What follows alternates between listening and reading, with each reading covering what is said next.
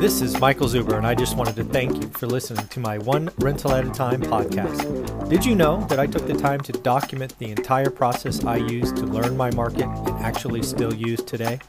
I released it as a $199 online course via Teachable, and it is called How to Get Started One Rental at a Time. With that, you get access to my private Facebook group and can join our group mentoring calls every Saturday at 9 a.m. Pacific. You can find it on my website at onerentalatatime.com. Now on with the show. Good morning, everyone. How are we doing today? Michael Zuber, author of One Rental at a Time, which is the 15-year journey from a single rental house to financial freedom. If you haven't got it already, do me a favor, go to Amazon and or Audible.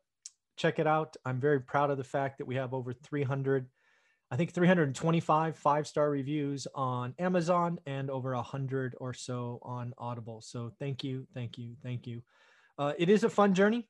It is really a journey of hope and belief, focus and execution. So if that is something you need to believe what is possible, go ahead and take a look, check it out.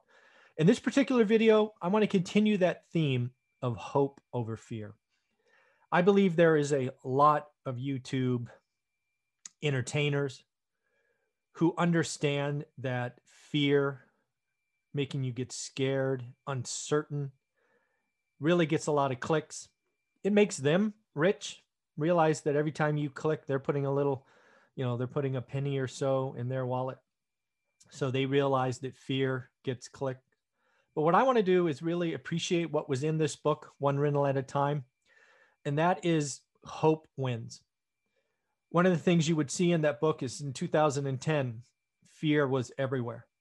And because we took the time to focus and learn our markets, we were able to execute and buy real estate at significant discounts. That was in the face of a horrific Great Recession, a real estate depression. And frankly, banks would not lend to us. Banks, as you will see in the book, told us to go away. So as I sit here in 2020, I realize in Q4 it's going to be rough. It's no secret, but I believe 2021 will likely be more like the Roaring '20s than a repeat of the Great Depression. I have thought that, but I've spent the last week or so reading up on both the Depression and the Roaring '20s, and I've put together some material, and I thought we'd walk through it. At the end of it, I think we're going to look at it together and say what's more likely. Without question, I believe it is far more likely that the next decade will surprise us to the upside. But I'm going to share all the details and allow all the people that want to talk about fear and negativity and some outside forces crushing us. I'll give you the material and we can debate it in the comments. And lastly, I just want to say again, my experience is that hope beats fear every time. Fear wins in the moment. Fear may win a battle, but the war, wealth, execution comes from hope. So let's bring it up and let's have a conversation. Share this presentation, make it a little bit bigger for you and have some fun. So again, this is really, do we have the Roaring '20s or the Great Depression? So this is kind of what I took from my research about the Roaring '20s and the Great Depression. The Roaring '20s, we really had some infrastructure investments. And that was really because the automobile was coming around and we needed a highway system and things of that nature. So infrastructure was a big deal. Manufacturing was growing, not shrinking. Moves to the suburbs, right? Could be coming. So again, what this slide is to remind you what we might be having in front of us, right? So do you think we're going to have infrastructure investments ahead of us? Not only old world highway updates and bridges and trains and all of that, but is there new world or green or whatever you want to call it investing coming? Do you think manufacturing is going to grow or shrink?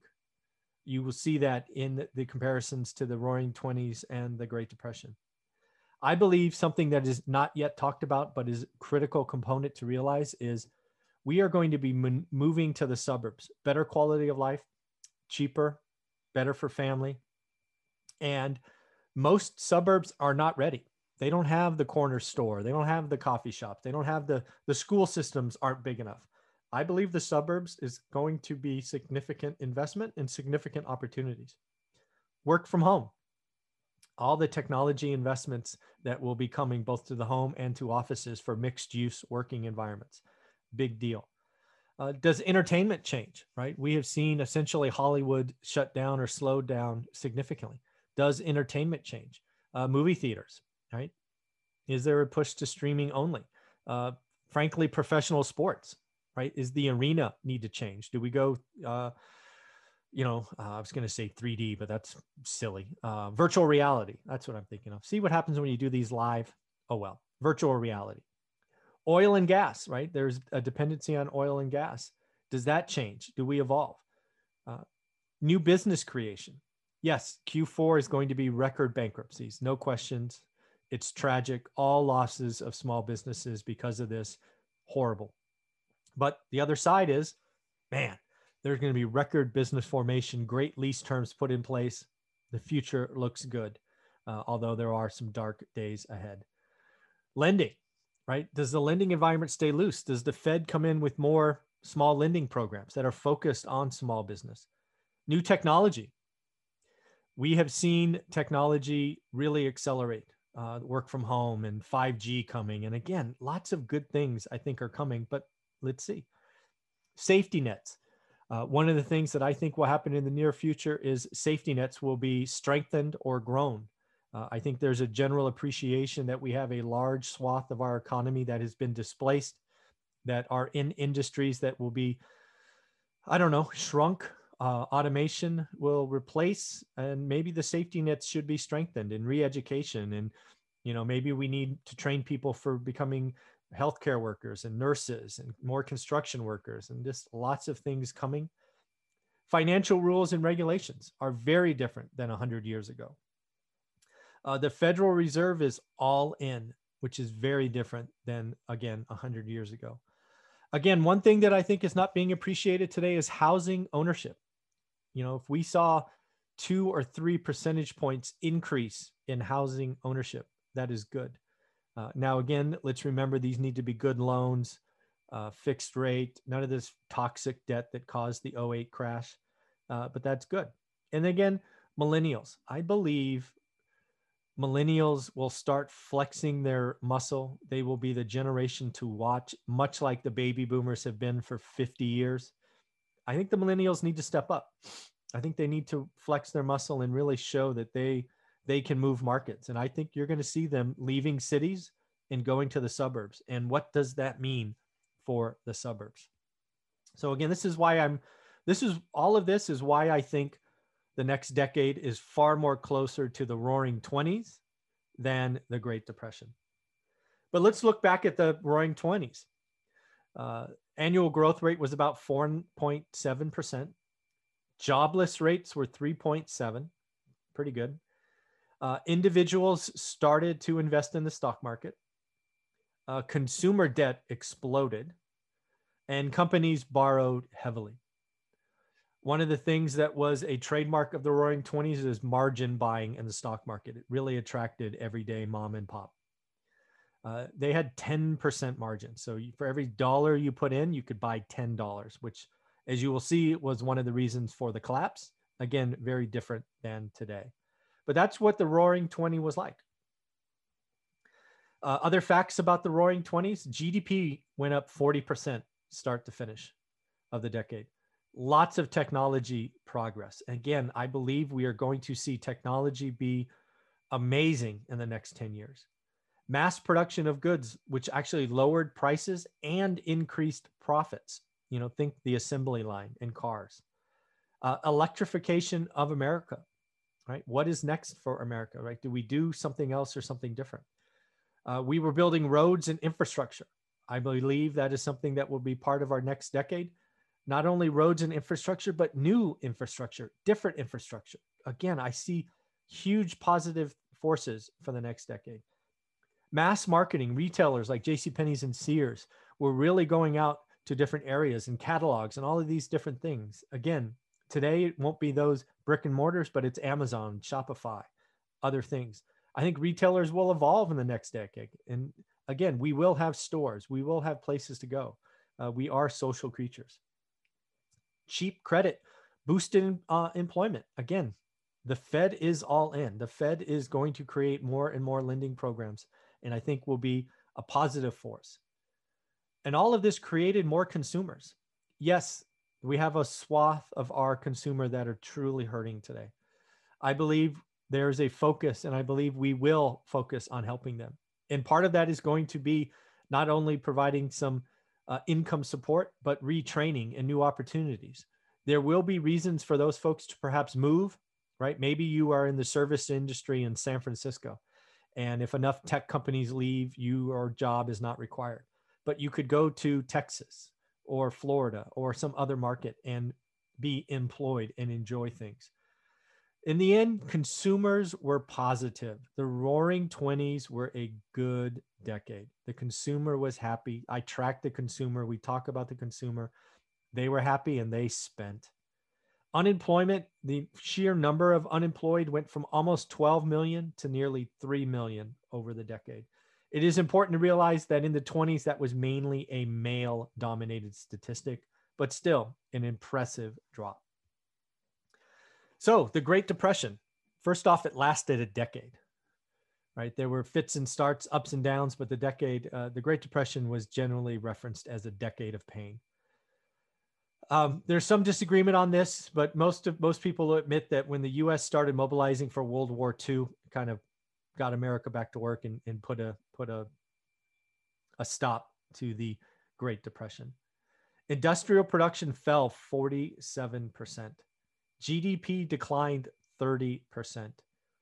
50% of U.S. banks failed. 25% unemployment. Now again, in the 30s, the 1930s, that was mainly men. There were ill-timed tariffs, which really hurt trade with foreign countries. And the Federal Reserve retreated when they should have gone all in.